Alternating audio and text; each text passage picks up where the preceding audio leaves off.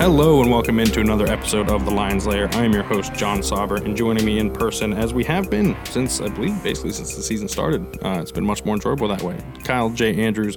Kyle, how you doing? I'm doing well. Just reacting to the last couple of weeks that we've been off. I guess the last week that we were off. A lot of things have happened since then that have, shaken things up. I guess not too much for Penn State because they stuck in the same place, but, for a lot of other teams. So, I mean, it's going to be an interesting next couple of months, right? I mean, we still haven't seen Penn State play the bulk of their, Big Ten East opponents, or if I'm not mistaken, I don't think any of their Big Ten East opponents. So not the three hardest ones anyways. They played Indiana. Yeah. So, I mean, that, with that being said, they still have, of course, Ohio State's coming, after this Illinois game, and then you got Maryland. Which is definitely a team that they'll play for sure, and also definitely not part of that top three. Yeah. Michigan remaining. State and Michigan. Well, Michigan before Michigan State, and then, with Rutgers sandwiched in between there nicely. But no, this is, like you said, we were off last week. More specifically, I was off last week, so we did not record. And, I enjoyed a week-long vacation, if you want to call it that. Of course, the big news the week before, Sean Clifford getting hurt against Iowa, an undisclosed injury that James Franklin has not really commented on. He's commented on it, but is essentially no commented it, as he does when guys aren't out for the season. That happened against Iowa in a game that Penn State lost 23-20, in which it controlled the entire game whenever Clifford was in, even with two interceptions that he threw, a game that they, by my estimation, would have won by around 3 possessions had that injury not occurred. But it did, and so Penn State now has 1 loss on the season, I believe 5-1 on the year, 2-1 in the Big Ten. Plenty of football left to be played, though. Your thoughts on sort of that loss in general and how the injury specifically affected it?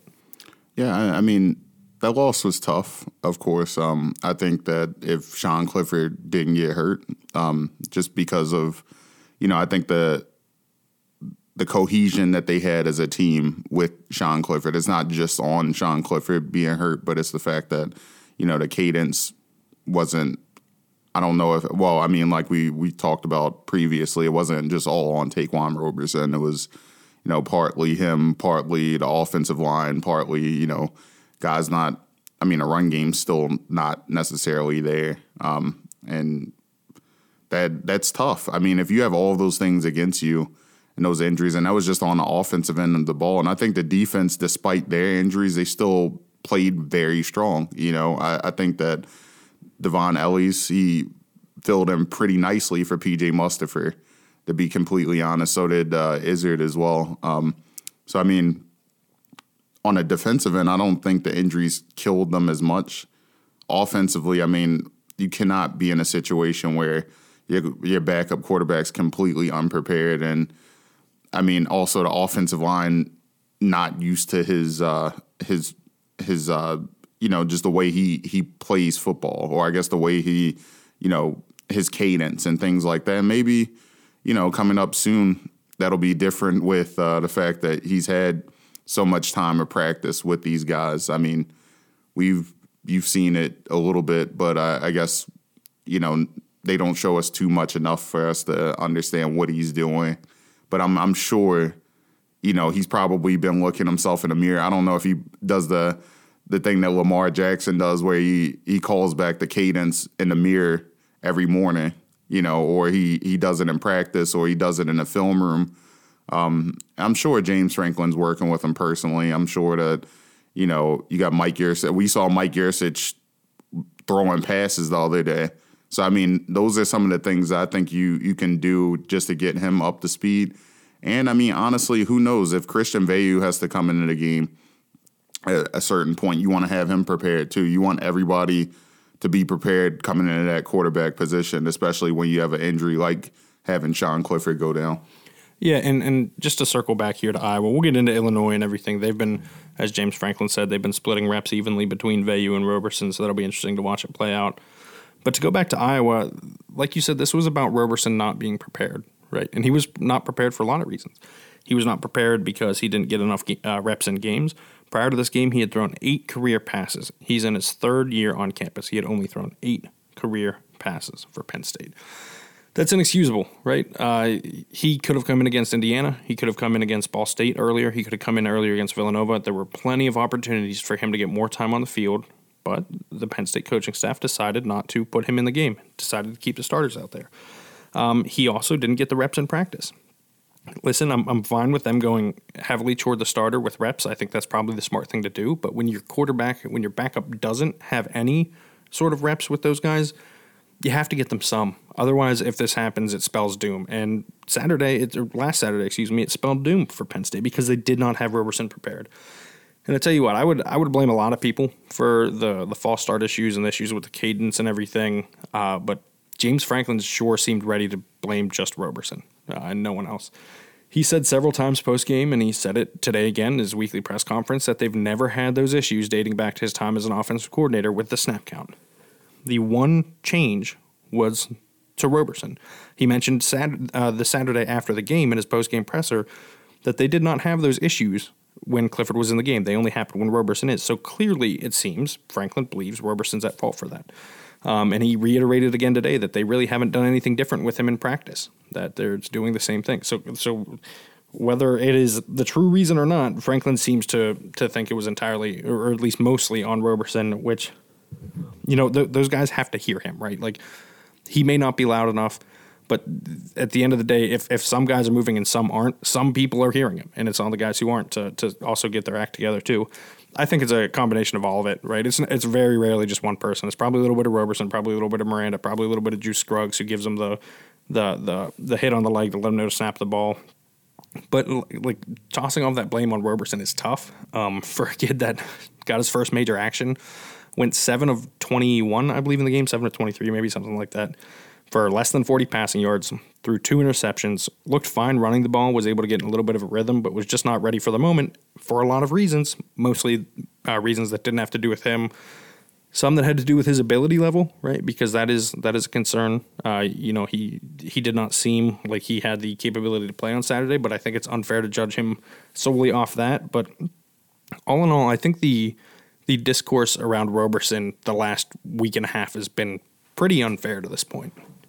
Yeah, I don't disagree with that. And I think when you don't prepare somebody, and it's easy to push blame off to someone else. And I think that's what they've been doing here, especially when, to me as an offensive lineman and you're in a loud environment, how many times have we seen where, guys are supposed to, of course, the right guard with Juice Scruggs, having so many false start penalties and, having to tap guys, when the snap is supposed to go. I mean, you can't sit there and say that's all on Taquan Roberson because, as an offensive line, you have to pick up your quarterback. You have to, pull him aside. I don't care if you're on the bench. I mean, I don't understand why that happens in one drive and then it goes on to happen again in the second drive. That doesn't sound like a quarterback problem to me. That sounds like an offensive line problem to me, which has been something that's been ongoing the entire season, right? It seems like the offensive line has been an issue the entire season, and then this happens, and then they don't catch any of the blame for this, and especially in, I feel like they pass block fine, but the thing is, if you can't even get the playoff, what's the point? I mean, it's frustrating and mind-boggling to watch if you're a Penn State fan. And if you're somebody from the outside like me, just looking at it, you're like, easy fixes, just making sure that your quarterback, you have to pull your quarterback aside or get the linemen together and just realize, okay, this is what we're going to do from now on. Yeah, and it seems like one of those situations, like you said, where it should be an easy fix. This should not be something that they have to spend practice time fixing, right? It should have been something that one would think would be fixed during the game, but it wasn't, and they continued to have those issues. Like I said, I agree with you. I think the offensive line deserves to take blame here. I think Roberson does. I think Franklin does. I think the whole operation sort of set him up to fail in that game. And it shouldn't be that much of a surprise that he failed, right? And it's unfortunate for Penn State the way it happened because they really just needed one possession where they could have driven the ball down the field and gotten a score, and they probably win that game anyways.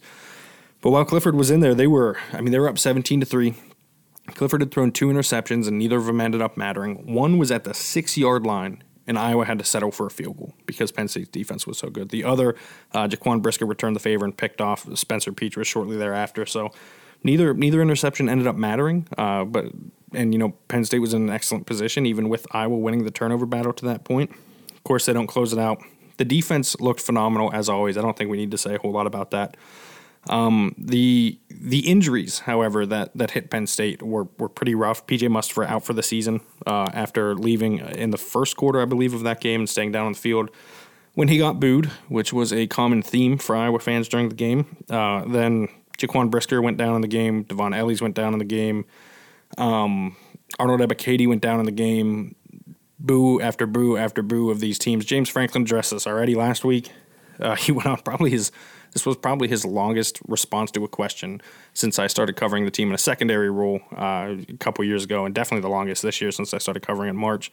A long answer about how it's bad for college football after Kirk Ferentz had a strange comment basically defending the fans, saying that they smelled a rat. And I tell you what, he can say whatever he wants, but none of those guys that got hurt seem to be like they're all provable why they happened, right? Jaquan Brisker has been down in several games this year after making plays on the ball, after making hits. We've seen now that PJ Mustipher is out for the year. Clearly was not faking an injury. Devon Ellies was out for a little bit. Was Mustipher's backup. I don't know why you would want to go third string on the depth chart just to fake an injury. And then Arnold Ebiketie came up limping the play before, goes down again after he seemingly was cramping. Franklin kind of insinuated that last week. I think that's probably a safe bet. Clearly was not faking an injury to face the 70th fastest offense in college football, just like ludicrous across the board, right? Like this is stupid that it was a thing. It was stupid that people got booed, and then it got blown out of proportion because it was a stupid response by Kirk Ferentz. I mean, well, Kirk Ferentz has not a lot of room to talk just based off of, certain investigations that are going on at that school. But, I'm going to leave that at that. I don't think people should take what he has to say with a grain. I mean, they have to take what he says with a grain of salt because of, the person who he is and the person that, I don't think these, certain allegations against him, give him a leg to stand on right now. And I'll just leave it at that because I don't want to spend a lot of time talking about it. I think he, we know what kind of situation that he's in. So it is what it is. Yeah. And I mean, it's just, I don't know. I think it's crazy that these guys were, and the craziest part of it is, and we'll move on pretty quickly from this because it's been discussed ad nauseum. The PJ Mustipher, he was the first guy to go down, and he was immediately booed. This was not like, the fourth or fifth guy. He went down, done for the year again, and gets booed. Just makes absolutely zero sense. And it seemed like, honestly, as soon as he got booed, it set the tone for the rest of the day that guys were just going to get booed when they went down, and so the fans sort of stuck to it. But anyways, that's enough. Go ahead, what were you going to say? I was just about to say, they did the same thing. I don't know if people knew this, but when Dante Demas went down in the Maryland game against Iowa. I do remember that. They booed him. So, and these are Iowa fans that traveled, I don't know how many miles to come to Maryland just to boo Dante Demas, who blew his knee out at his home stadium. So, yeah, they, I mean. Clearly a common theme here. Yeah. Right. That's what they do. This is not all that surprising. Of course, that game, as we said earlier, ended in a 23-20 loss for Penn State. We'll get into the big picture later. Iowa did then go on to lose to Purdue this past weekend in Kinnick Stadium in a pretty rough showing, honestly, by the Hawkeyes. But that's not going to impact Penn State as much right now. That will be part of that discussion later. But right now, Penn State is trying to figure out the quarterback position, as you said earlier. Sounds like Roberson and Veilleux are actually in a battle, in a competition in practice. James Franklin said as much today. He said they're going to split the reps evenly, which I think is very interesting. I don't think it's wrong. I think Christian Veilleux is very talented. I think Roberson has enough talent and was put in a position where he couldn't succeed. And the practice reps would help him. But do you, based on, and again, this is very limited viewing. We've probably seen less than, I would say at this point, less than 200 and 300 minutes of practice so far since fall camp started in early August. But do you think Veilleux can present something different, at least, than Roberson did? I mean, Veilleux, I look at his arm, and I like his arm. It's very similar to, one thing we saw with, I think with Sean Clifford is that I looked at Taquan Roberson. Taquan Roberson looked like the most accurate of the three. But then I looked at Veilleux's arm and his accuracy, and then I'm like, Veilleux kind of gives you a little bit of both. Maybe not as great of an arm as Sean Clifford, maybe not as accurate as Taquan Roberson, but somewhere in the middle. But, kind of the best of both worlds. And I don't know how much I haven't seen a lot of, even though Veilleux's actually coming from a school that was in a state that I used to live in, I didn't get to see a lot of him in high school. So I can't speak on what he did in high school as much, but I know one thing is that he looked pretty decent with some of his throws, especially last week when we got to watch him in practice, just for the allotted time that we usually get to watch Penn State's practices. But every Wednesday, 20 minutes at best. Yeah, at best. But no, I think that's an excellent point. I don't know that. Honestly, Veilleux may have a stronger arm than Clifford. It's probably close, but that's based off. Obviously, we haven't seen him play a game, so who's because Roberson, like you said, in practice looked like the most accurate of three. He goes out on the field Saturday and does not look accurate whatsoever, and it looked like a major problem. So, based on watching Veilleux, what little highlights and full games you can find of him online, it seems like he's got the strongest arm of the bunch. It played out a little bit like that in practice, but they each had their moments. I think. If they're convinced that Roberson is not the guy, right? If Roberson is not going to be a starting quarterback for Penn State in the future, I think it behooves them to start Veilleux this weekend against Illinois. Now, they haven't ruled out Sean Clifford yet, but James Franklin said that Veilleux and Roberson will be splitting reps in practice 50-50. And again, we're not going to jump to conclusions here, but you can sort of read between the lines if you want to there. And if it's not going to be Clifford, I think Veilleux is the better choice. It may not be obvious. It may not be a home run choice, but give him the opportunity. Let him go against a team that, frankly, isn't very good in Illinois. And that's one other thing I want to touch on. We're probably not going to talk so much about Illinois because I could go out there at quarterback with my lack of ability, which is currently 0, and lead Penn State to a win against Illinois. That is not a good football team. Brett Bielema threw the team under the bus and said how horrible they were this week, which is a real hot start to your week. As a head coach, listen, he's done it before. It's not all that surprising, but man, to just shove all those guys under the bus at once is pretty impressive. So we're not going to talk too much about Illinois and the game itself, but I do think they're enough of a walkover that Penn State should take this as an opportunity to play some guys that need to be played. And if it's Roberson, then it's got to be Roberson. But if it's not Roberson, then again, Veilleux should get a shot here just to prove that he's not as good as Roberson is, and then you can go back to Roberson moving forward as you need to. Yeah, I mean, at this point, it's going to be – I think it's going to be really funny to see, with Illinois, do you get in a situation where you just start throwing out walk-ons, just letting them play quarterback? Because, if my coach said that about me, which I've had happen in high school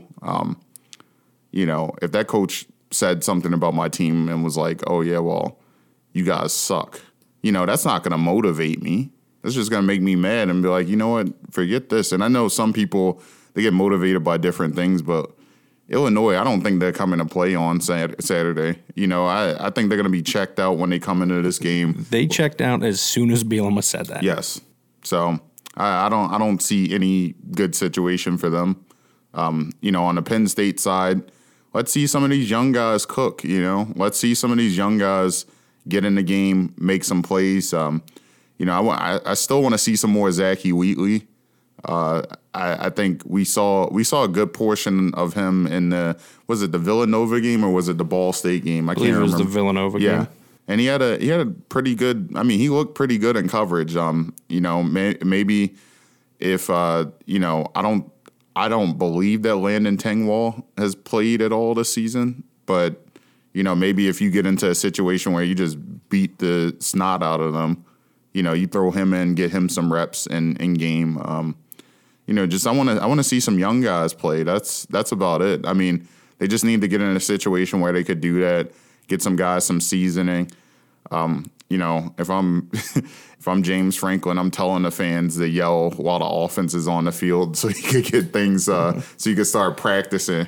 They're good reps. Exactly. So, it's probably even harder when you got 100-something thousand people yelling anyway. So, I mean, but all jokes aside, I think you want to be in a situation where, your young guys are getting reps, and I think that's something that they could do. Yeah, and usually I think that is the right decision, and earlier in the year that would have been a better decision. The problem is now, if Clifford is not going to be able to go this weekend, and if he can't go against Ohio State, then maybe you just keep the first team out there with whichever quarterback you're comfortable with to get them as many reps as you can and prepare them for that game in the shoe. Because, listen, if VU or Roberson has to go into the horseshoe and start against Ohio State in a matchup of two top 10 teams, and they don't have a full game of experience, Penn State is going to be in trouble. And if you're about maximizing the season and maximizing what you can get, I think defensively, you're absolutely right. We could see Wheatley, we could see Jamari Button, we could see those guys at the end of the game. Although they were bad enough against Villanova that it almost set the team back as a unit. That quickly became a 38-17 game that was actually never that close. But I do think offensively they've got to keep this group out there as long as they can, whichever group it is. If it's VU, keep VU out there. If it's Roberson, keep Roberson out there. But those guys need reps so badly that once you decide on who it is, you've got to stick to it, and hope for the best. And if VU goes out there and fails, and you got to go back to Roberson, then Roberson's got to be in the rest of the game because he's got to get all the reps. If you go with Roberson and realize it's not him and go with VU, then VU's got to be in the rest of the game because you got to get him those reps. Because even if, let's say, Clifford plays against Ohio State, and again, we don't even know that he won't play against Illinois, but if he plays against Ohio State and there's a chance for re-injury with the undisclosed injury, then you want to have those guys ready if that comes, because there's still Michigan State on the schedule later. So they need to make sure that these quarterbacks are ready to go in case something happens to Clifford again, or in case he's out for an extended period. Because as last Saturday proved, they aren't ready right now. No, at all. And truthfully, that's unacceptable that they weren't ready at all. Coming into that game, I'm like, okay, coming out into the second half of that game when they announced that Sean Clifford was out for the rest of the game, I'm sitting there thinking, okay, Taquan Roberson should be able to, at least game manage himself into a good situation where, maybe the game's close, but they still win the game, and that didn't even happen. I think if you take away a chunk of those penalties that happen during the game, and a number of other a couple other things with Roberson, just I feel like we say about Clifford at times, Clifford gets skittish in the pocket, but I also feel like they have more cohesion with Clifford, so it kind of evens itself out. It's like, okay, Jahan Dotson has caught God knows how many balls from Sean Clifford. And, Taquan Roberson doesn't have the same rapport with his receivers as Clifford does. So, of course, they're not going to be able to trail some of them. If he throws a bad pass, it could go any which way but the right way. So, it's tough all around. And honestly, they just have to work at it. They have to get, more seasoned with them. Like you said, whoever plays better needs to get the majority of the reps for that next game. And, if Sean Clifford does come back before then, which we don't know if he will or not, but, just to be sure, just get whoever is playing the best, the most reps, and just call it a day. Yeah, and that's the thing. This game Saturday in Penn State and James Franklin will always talk about 1-0, 1-0, 1-0, 1-0. Well, it's Tuesday. I'm ready to declare them 1-0 against Illinois. Franklin would not like to hear that, but come on. Illinois is quickly turning into a bit of a joke, especially with the Bielema comments this week. Just insanity that stuff is happening at all. But this is a game that Penn State is going to win, and I'm sure this will be thrown in my face like no other if somehow they don't. But Penn State's going to win this game. So you need to be forward-thinking in this. You cannot be singularly minded and just winning the game because you have to be ready for Ohio State. Beating Illinois does not matter if you don't beat Ohio State, Michigan, and Michigan State because that loss to Iowa took away Penn State's margin for error. They can no longer lose a game and still hope to make the college football playoff. And that leads us into the bigger picture discussion of this, right? Like this loss to Iowa, what it means for Penn State. And again, I apologize. We're just really not going to talk about Illinois that much. Like Owen Carney's a good defensive end, and like there's your Illinois analysis. That is about the extent of it.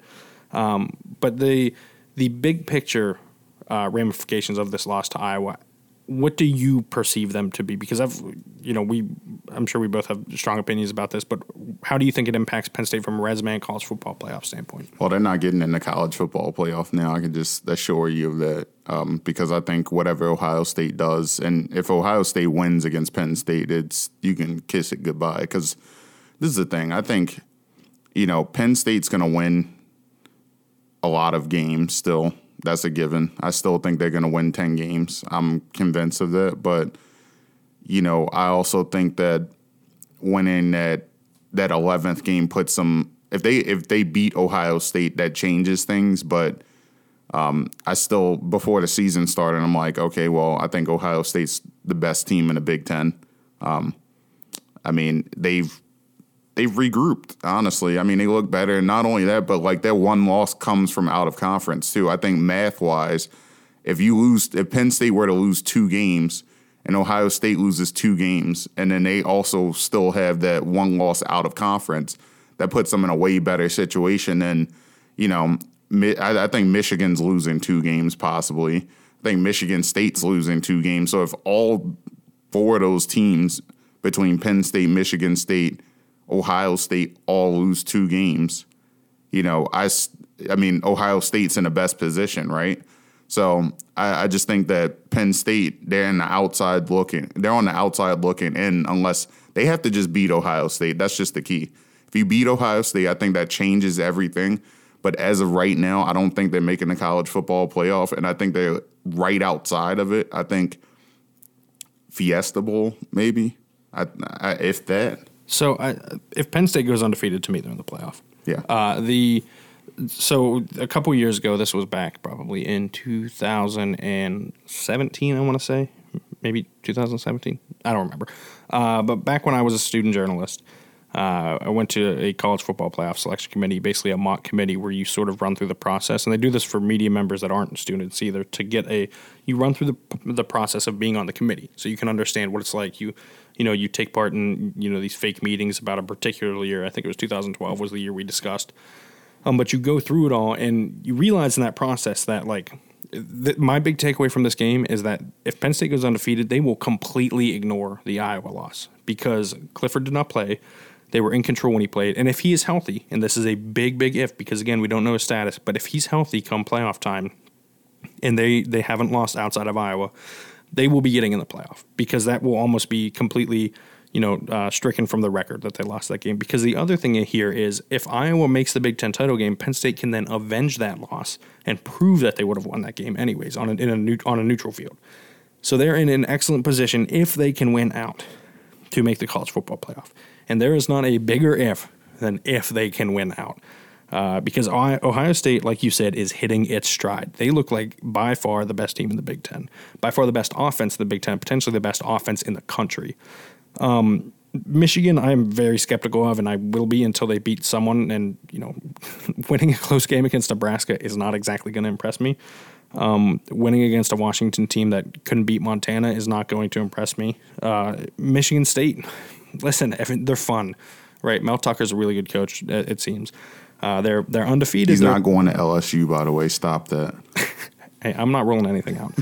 But with the teams they've played at Michigan State, listen, they struggled against Indiana. Indiana, as we know, just kind of isn't that good. Doesn't have much offensively. Like you said, Michigan State's probably not much of a real threat. So this comes down to then Penn State and Ohio State. And if Penn State loses that game against Ohio State, and Ohio State doesn't lose another game, Ohio State goes to the Big Ten title game because they have the better conference record. If Ohio State loses a game, if Ohio State beats Penn State and then loses to Michigan, Ohio State still goes to the Big Ten title game because they have the better conference record, right? So like Penn State must beat Ohio State to have any hopes of achieving the goals they want to. And honestly, like if they lose to Ohio State, maybe they do lose to Michigan and Michigan State because they talked about after losing to Iowa that their goals are still out in front of them, right? Like Jesse Luketa even said, like, this is not over. This is not the end for us. I believe it was Luketa who said it, that our goals are still out ahead of us, is what he said. And if that is true for them, then their goal must be the college football playoff still. Losing another game ends that goal and ends it pretty quickly. Yeah, and they have to get that W against Ohio State. I mean, first, as I think that they have to win with style points too. Not necessarily against Ohio State. I think Ohio State, you just have to beat them head up. But I think that the committee seems to, the fact that it was weird to me. Well, I guess not the committee, but it was weird. And I know the AP poll doesn't mean anything until that's correct. It doesn't mean anything ever. Yeah. At any point. Yeah. In determining the college football playoff. Yeah. It is, however, fun.